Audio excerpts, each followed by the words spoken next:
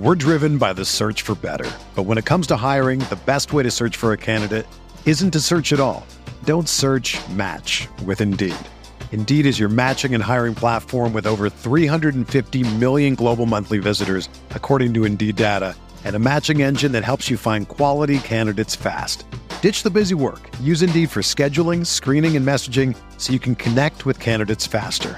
Leveraging over 140 million qualifications and preferences every day, Indeed's matching engine is constantly learning from your preferences, so the more you use Indeed, the better it gets.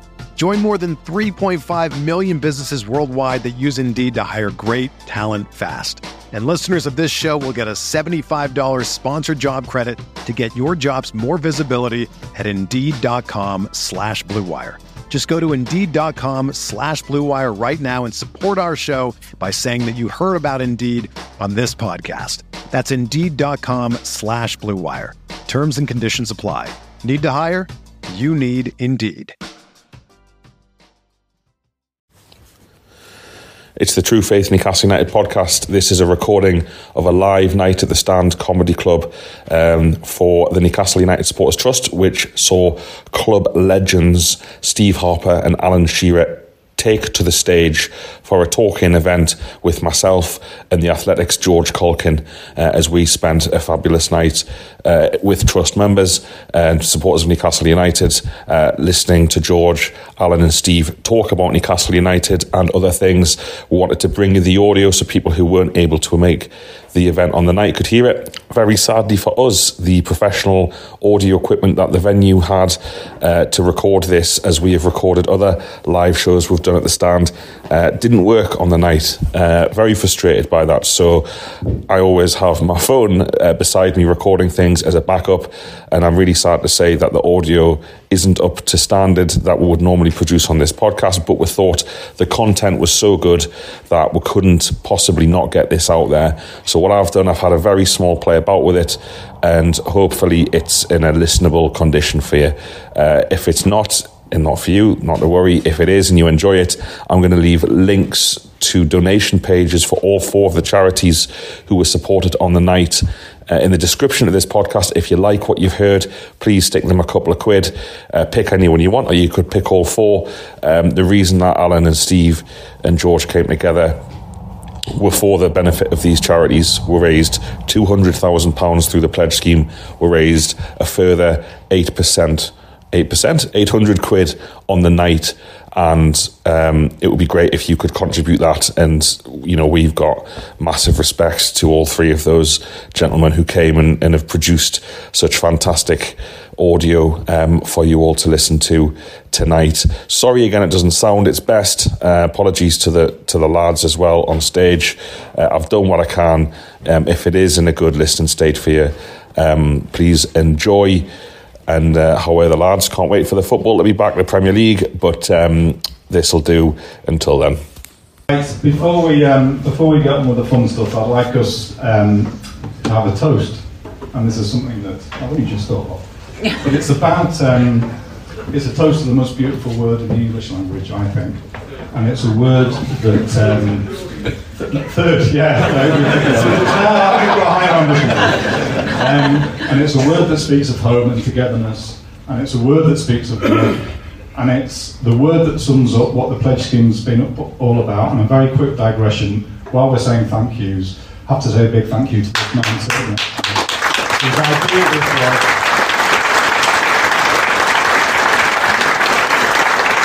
His idea this was, and has put countless hours and days of work of your life into this, Alex, so thank you, and you should be very, very, very proud. Also, it's to say thank you to absolutely everybody who's contributed. But the word that I'm talking about increasingly stands, I think, for hope, and it stands for ambition, and it also stands for winning.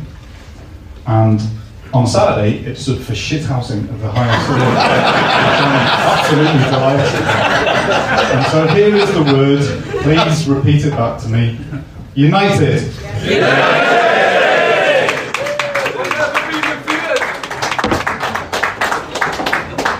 Wow. Big soppy bugger, innit? You'll probably cry at some point. we're going to kick things off tonight. I'm going to start off by asking you lads about something I've been hearing around the room in the build-up to the event, on the stairs upstairs and the street outside, and the word is unbelievable. People are saying it, people are talking to each other saying they cannot believe it. We're all seeing it, witnessing it, feeling it. People can't believe how fucking class we are.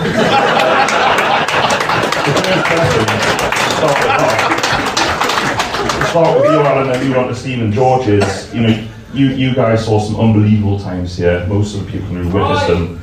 How does this era, this version of Newcastle United, Alan, compare to what? Can you compare them? How do you want to compare them? Well, I definitely concur with what you say. It's fucking class. Compared to what we were used to, or what we had to get used to, through no fault of our own. That shouldn't have happened, and it was a pretty horrible time. I had the misfortune of working with him for 2 months, and I know what happened at the end of it. But I think we should park that and leave that because it was just such a horrible time. But where we are now is, and I hope everyone sort of agrees with me. We're ahead of schedule. There's no doubt. I don't think anyone could have said to anyone in this room, or even Harps, who thinks he's a clever fucker. So I'm next president. would be going into the World Cup would be third in the Premier League. I don't think anyone could have imagined that. So we are ahead of schedule. I'm sure somewhere down the road there's going to be a bump. There'll be a bump somewhere. But the more I look at us, and the more I see the other clubs where they are, i.e. Chelsea, Spurs, Man United, and one or two others, and they're all playing in Europe. We're not, and the more I think and I look and think, if we can get one in, maybe two in January, top quality, then the more I think about it, the more I say to myself, you know what, we could actually finish in the top four. But I think there's a lot of ifs to that. I'm not expecting it. I hope I'm wrong. It would be amazing if we did. But it is brilliant to see. For me, living in the area, the whole area is better. The atmosphere is better. The pubs are better. The pint tastes better. Everything's just better in Newcastle, by the way. And it's empty, by the way. Where is the bar anyway? Is the bar upstairs? Is it over there? Can I just say, I've never been able to do this, and please don't anyone ever tell what I'm going to do. Can I put £1,000 behind the bar for everyone tonight?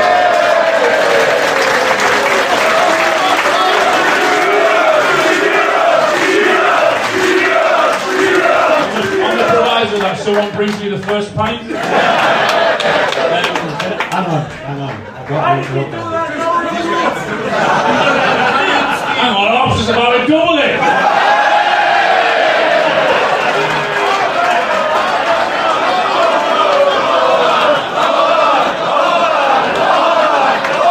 No, he's not that pissed. Honestly, if you just put £1,000, I'll come and do it on my credit card, and I'll do it when I finish off this. So,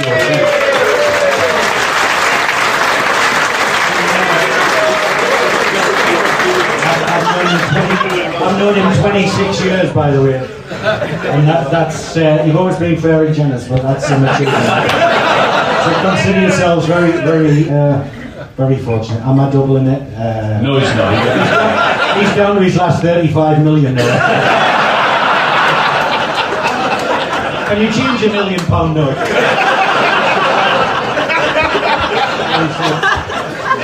Be a first. The two corner. I don't know what was the question, Alex. Yeah, can we believe it? Yeah, it's great to see. Yeah, it is. I mean, you mentioned that for the last 10 minutes. I think it's great that all the so-called big boys are now moaning and want to fight us and have go at us and say it's not right what Newcastle are doing, or they don't agree with the time wasting. Then I think that's brilliant, because for far too long we've been a soft touch, we've been a walkover, and the teams have come up to here and think, it's only Newcastle, it will be alright. That's no longer the case anymore, and from my point of view it's amazing to watch.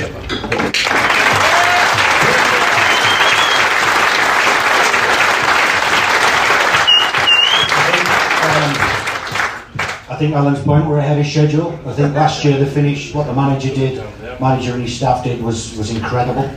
The turnaround, the effort, the commitment, the work rate. And somebody said something to me on Saturday night which resonated with me. You know, I kicked off at the end of the game on Saturday night. We would have won the fight as well, wouldn't we? And I thought, what a great point that is. Because it's been a long time, I think, since that would have been the case. Now, the good times, obviously, you know, back in the Champions League days, we're fortunate enough to play in a couple of them. I think it's important. We've all seen, you know, I think I was the one that coined the bipolar nature of the club, and just to remember, like Alan said, let the past go and appreciate where we are. Now, we were drawing against Bournemouth a few weeks ago, and there was some grumbles, and I thought, no, let's not go there. You know, let's not go there. Let's appreciate where we are and how well everybody's doing. The club fuels the city. I think that's a term I heard recently as well, and it fuels and feeds the city, and the whole city is feeding off that and running on that at a real high energy, high octane vibe, and long may it continue. But the manager, I mean, the ownership, what they're doing, and I know we'll come on to that, what they're doing, how they're organically growing and building the club and putting that structure in place. But the credit must go to the manager. I mean, wow, what opportunities getting out of this place.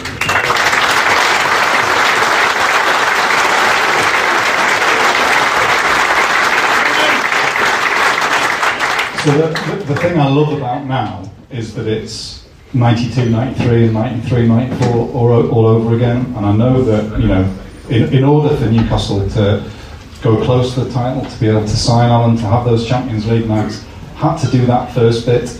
And that was getting up under Kevin Keegan and then staying up and just having that sense of sort of limitless possibility. And if you think about it, if you're a 20-year-old lad or lass now, really all you've known is the Ashley years. And that's been pretty miserable. And then suddenly, to do what the team did last season, and then to follow it up this season, there's that beautiful weightlessness around the club at the minute. There's no judgment. No one's making any judgment. No one expects Newcastle to win. And then when Newcastle do win, it's that absolute moment of discovery. We're discovering what it's like to be winners again. Every single week, win week in, week out. And you made the point, Alex, when we were just having a chat the other day, that Liverpool know what it's like to win, Man City know what it's like to win, Chelsea know what it's like to win. Newcastle put everything on the line to win on Saturday in those last few minutes, and it's a beautiful thing to behold. And I think, you know, I'm sure when Newcastle go, I can't believe I'm saying this, but when Newcastle go on to win something, you know, that'll live long in the memory. But it's these 2 seasons that have come first that people will talk about in 20 years' time, 30 years' time, because there is just that sense of beauty week in, week out. Every win feels like a shock. Is it unbelievable? Yeah, I can't believe it. I can't believe it. And this isn't, I don't think, telling state secrets, but I was on the touchline after the game waiting for players on Saturday after the match, and Amanda Staveley came down and... You're going to drop a name, drop a big enjoy.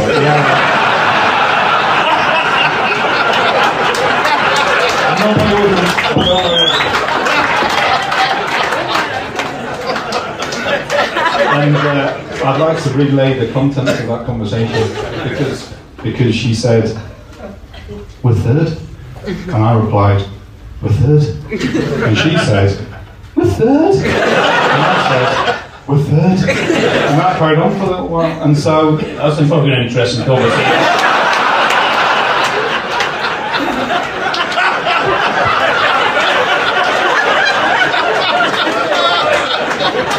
Is this graphic there for a reason after that story?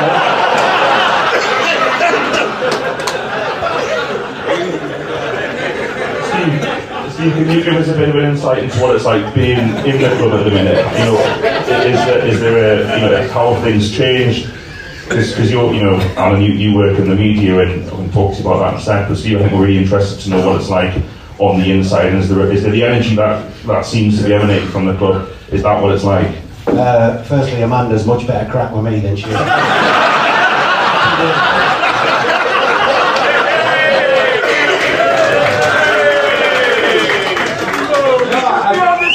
I think it's given everybody a lift, hasn't it? And I think, you know, if they talk about how big the club could be, we're a year into a project, and I think if you throw tens and hundreds of millions of pounds at something without putting the infrastructure in place, it's not sustainable.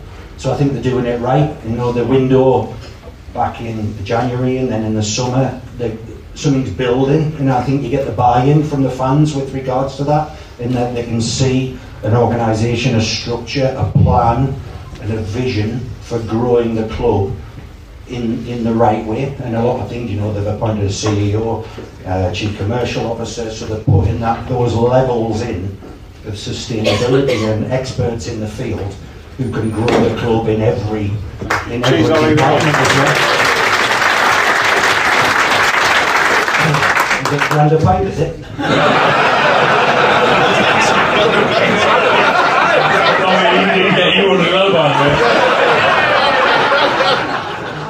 Thank you. I wish I'd brought the car now. But, when you were in Newcastle, there's not a queue at the bar when I've just pulled a grand down the bar. The girls have another bit of party. What? You've got to split the coffee. She wouldn't. I'll pay for that. No. Really?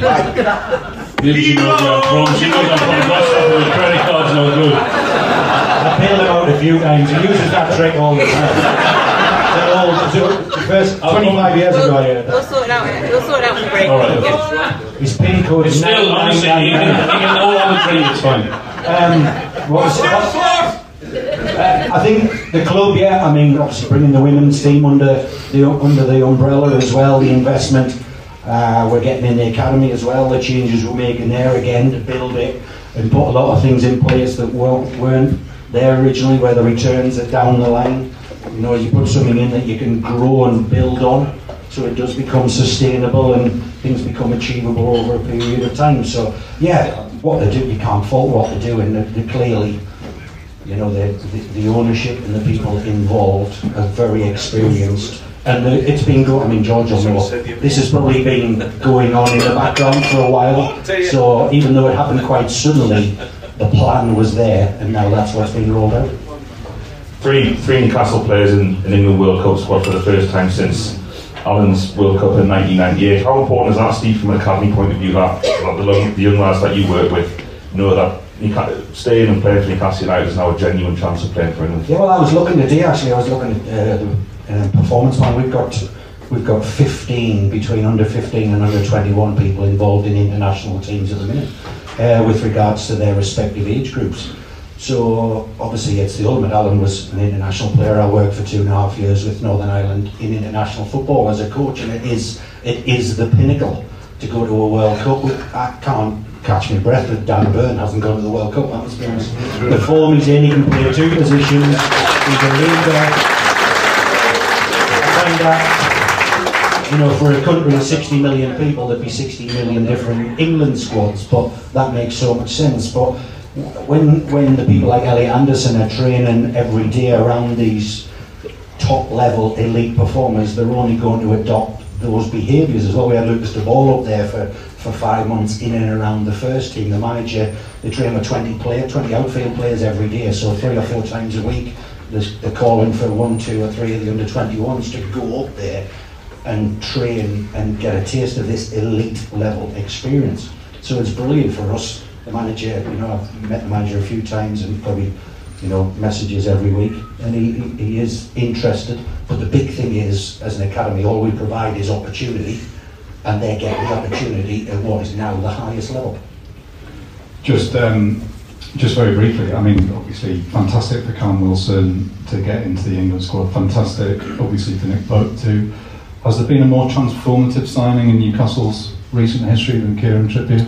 No, I think he was a game changer for me. I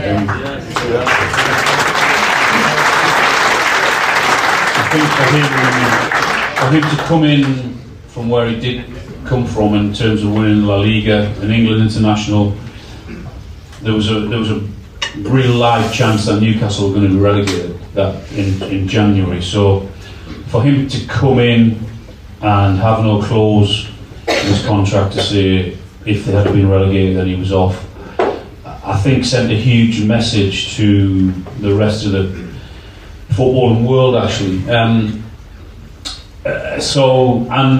I think it was at Cambridge his first FA Cup game, when half, if not all, the team after that result were actually walking off the pitch without thanking the fans.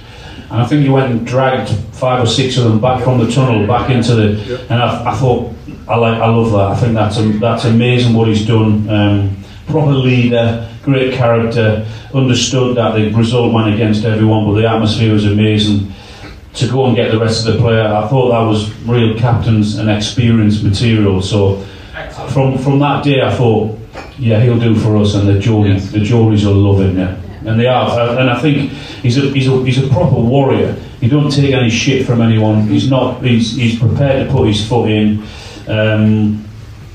And he's a great example to everyone else and everyone at our football club of how you have to perform. If you don't play well, it doesn't matter, but you have to give everything. You're prepared to break your neck in a tackle, and I think he epitomises that more than anyone. So I'm a huge fan of his. Yeah. Yes.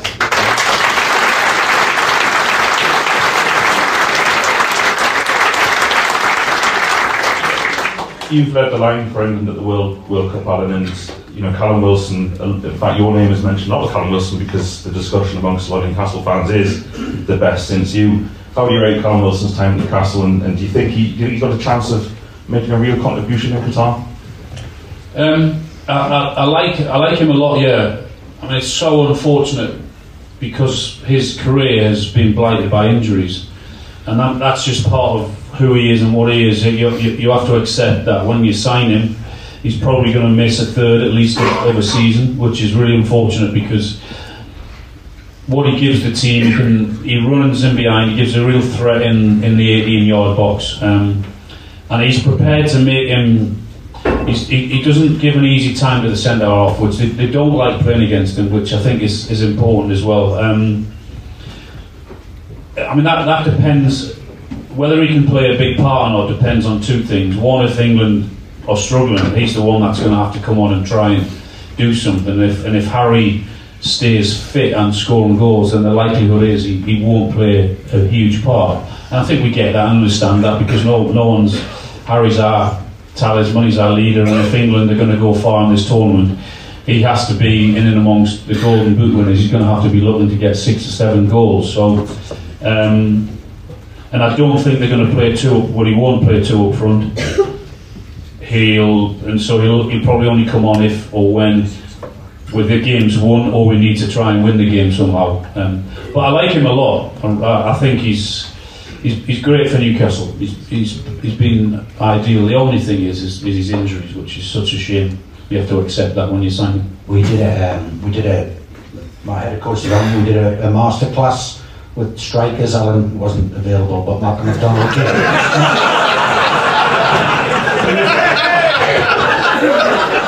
It's a tough crowd, isn't it? I think the dog shit up, it's alright. Do we do anything about these lights on this head? Sorry. We wanted to get, Malcolm McDonald came, Alan did the video, ignore him, he did a video intro. We had Chris Wood came down, Callum Wilson came down, and he was dead open with all of the young strikers in and around the academy talking about how he studies centre halves. I like how he bumps, when the ball's coming up, he'll bump the defender off balance a little bit. But what he did was, we asked him about what research you do on opposition teams and goalkeepers. So this is the day before the game, there's 60 people in the classroom and he's talking about Aston Villa. And he said, Martinez, the goalkeeper, he goes 51% right, 49% left, but he's never stood for a penalty down the middle. This is the Friday, there's 70 people in the room the day before the game who are going to go home and tell people. And we all said, I hope we don't get a penalty tomorrow. Sure enough, penalty, but the goalkeeper's changed, hasn't it? So everybody in the academy's texting me, if the goalie stands still, there's going to be a serious inquiry. Fortunately, Aston Villa didn't get the memo. He put it down the middle, and we all breathed a massive sigh of relief. Otherwise, I might not be sitting here in that current I suppose, Steve, I'll come to you about Nick Puggan, the third of the three. What do you like about him? How's your experience been with him so far? I think on club form he would play for England, but on country form then Jordan Pickford would play. I think that's a very BBC answer on it. Straight back that one. I think he's been looking. You're not going to get a big hand for that answer, but then man's great. See, George can be funny down a bit. We're third, by the way. No. Third. Somebody tell Amanda George said something funny. Forgot the question. Yeah, I think he's been brilliant. I love how positive he is in the air. At 6'6", I might have come for a couple of crosses as well. He's really, he's been excellent. The clean sheets, the detail, the preparation. I think he's a real. And there's a reassurance about him in that this back four is really performing to a high level, and he's a big reason for that. I think for a team to be able to turn around and just go, yeah, we're in a good place here, and I think he gives that aura. Off. He's made big saves at important times. He did again the other day. If that goes in, but he makes a big save, we go down the other end, and I think just that calm authority he's got filters through the team and the crowd. Excuse the language, but I'd say thank fuck we've got a goalkeeper in Newcastle who comes for crashes now.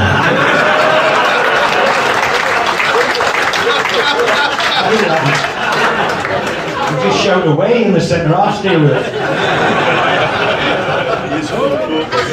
Come on, Steve. What was he like as a manager? Hey? What was he like as a manager? We got relegated, didn't we? That's why.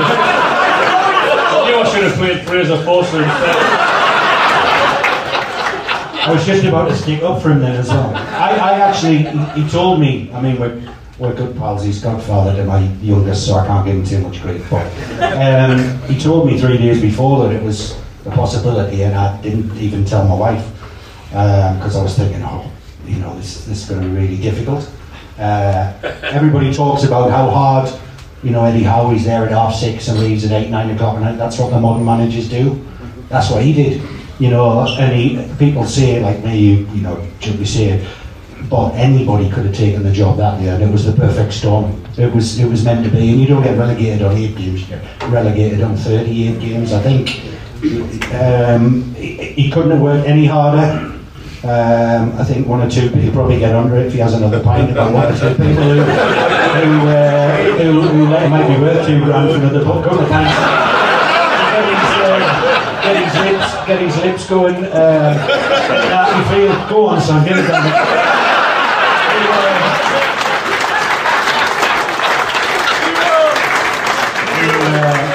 I think one or two people let him down. I wasn't one of them, cheeky sons. But he was typical him, stubborn, headstrong, diligent, incredibly hard-working, and like I said, it was the perfect storm. It was meant to be that year. Everything conspired against the club, but him, us, everything, but it certainly wasn't for the lack of endeavour. And obviously, sorry, I'm not digressing into that, but obviously got to the end of that season, and Mike actually said in public that Alan was the best decision he ever took, and Alan's still waiting for the follow-up call. I believe I'm right in saying. And to be perfectly frank about it, the way he was treated, and plenty of other really good people and people that have been important to Newcastle's history were treated like absolute shit. How brilliant is it to see Alan's statue back? Yes.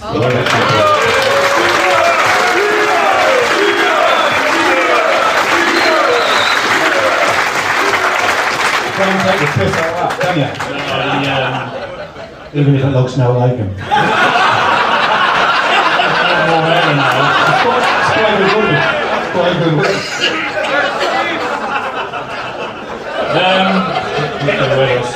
The 8 games. Yeah, it happened. It was hard to take, but it was 8 great weeks despite what happened. I loved all the chat. You're asked to make a big decision every single day in management. whether that's how you deal with a player who's gone against you, whether that's you've got to make a time decision, you've got to make a dress decision, you've got to everything. You've got to make some decision, and someone's looking to you every day. And I love that responsibility. And it came to the last day, whatever happened, and then I think it was the Tuesday, if I'm not wrong. We had the Monday off, and then we went in and had the meetings with Mike and with all the others, and we shook hands on a 3-year deal. We agreed the budget, agreed the contracts, and then we left late that afternoon saying, we'll announce it on Thursday. We'll see you on Thursday. Yeah, deal. And I'm still waiting for him to call me. That was it. So, but where I come from, when you shake someone's hand, that's good enough, and that was a deal, and that was really, really disappointing for me.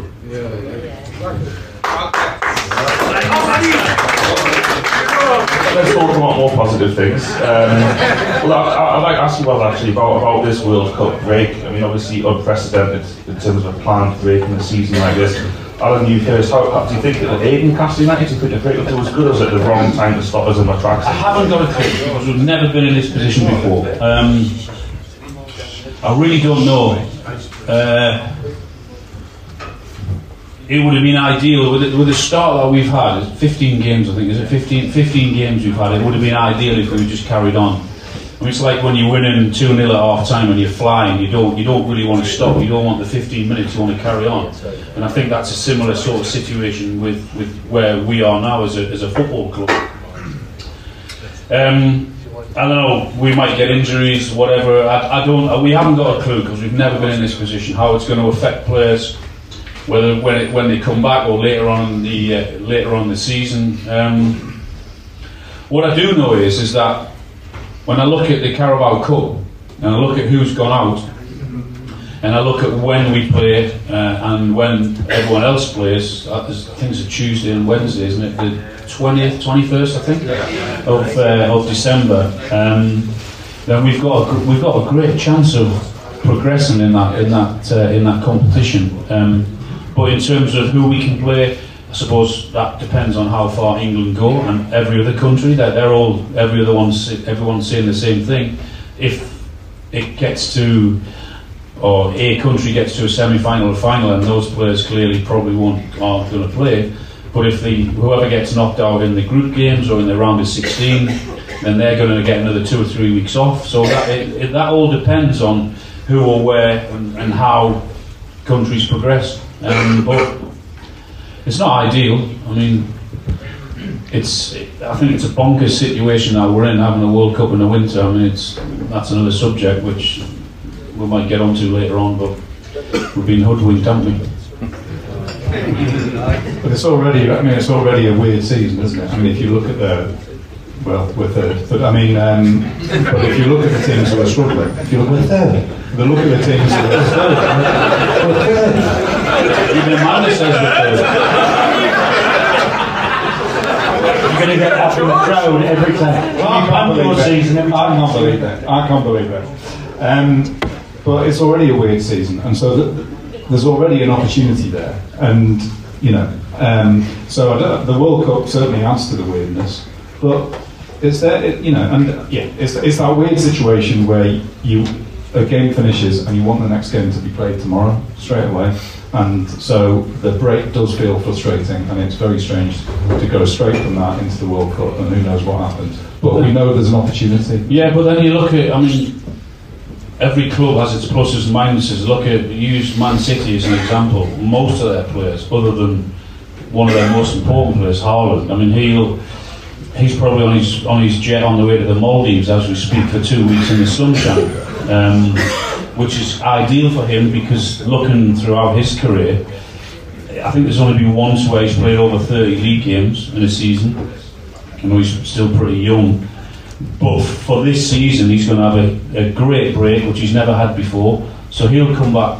You'd hope, or you'd think that he'd come back flying. Salah's not in a World Cup, so it has pluses and minuses for every football club, and we're no different. But to see our representation at the World Cup is Newcastle, you said it's since when was it the last time? 98. Yeah. So it's amazing that we're now talking about not only the three players, but Bruno and Shearer and everything else, and all the other guys who are off to this World Cup. It's great for our football club to be recognised in that way. But it's massively important, that thing as well, that players know that they can come to Newcastle and their careers can develop.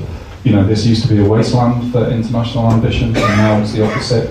And Gareth Southgate comes to 2 Newcastle games in a row, in which there are 7 Englishmen playing for Newcastle. And all of those people should have aspirations, if they want, to play for their country. Yeah, it does send a great message out, because, I mean, I don't know, and I haven't got a clue, and I've got no inside knowledge to anyone, but use James Maddison as an example, that he may not have come to Newcastle last summer because of he's still unaware of what's going on, but now they can look at the project, they can look at where Newcastle are, and we can now, I think, attract those type of players. I know we got Trippier, which was slightly different, but we can now look at those players and think, yeah, you know what, we can actually go in for those players with a realistic chance of getting them, and it's not just going to. He's not going to look at 4 or 5 other clubs and think Newcastle. Not sure about that. We're now a pulling club. We can. I think we might maybe not the best, but we can certainly attract some of the best if to our region, to our club.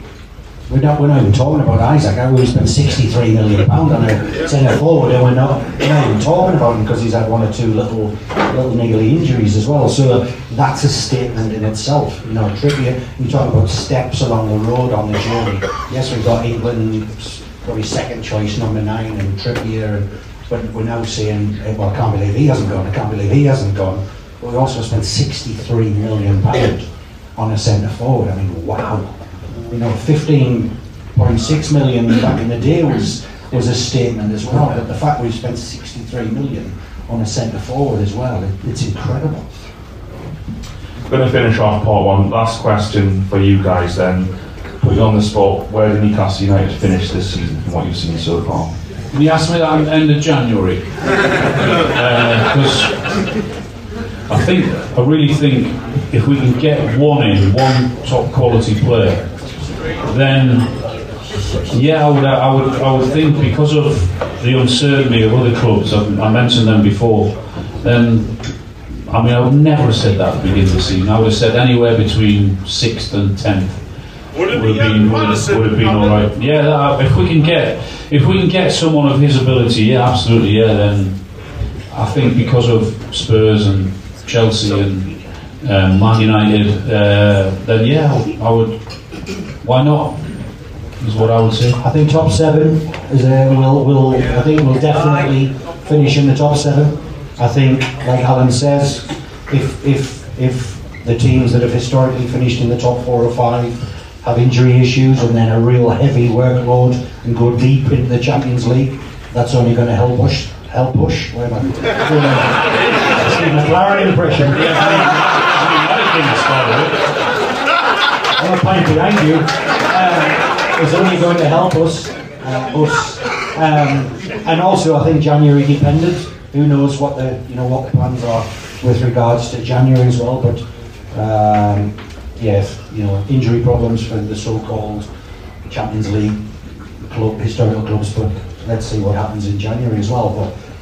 But we're dreaming, aren't we? That's the big thing. We are dreaming. I get some. I mean, even the Leicester season got to mention. I was like, whoa, hang on a second. That is the perfect storm for Leicester. Let's just enjoy where we are, and we are dreaming again. So long may it continue. Yes. Yeah,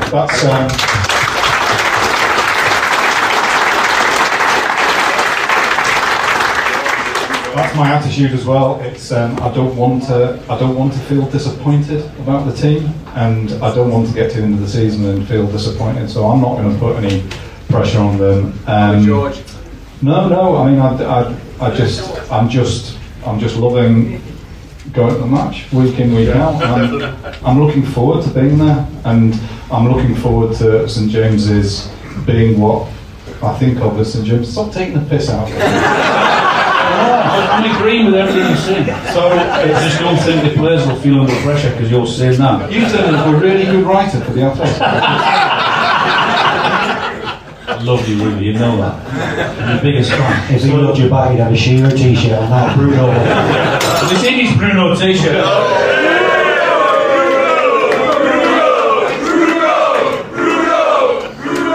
So my answer is I don't really care when Newcastle finish. Of course I do. And I want it to carry on for as long as possible, but there'll be no pressure or judgment from me. Spot on.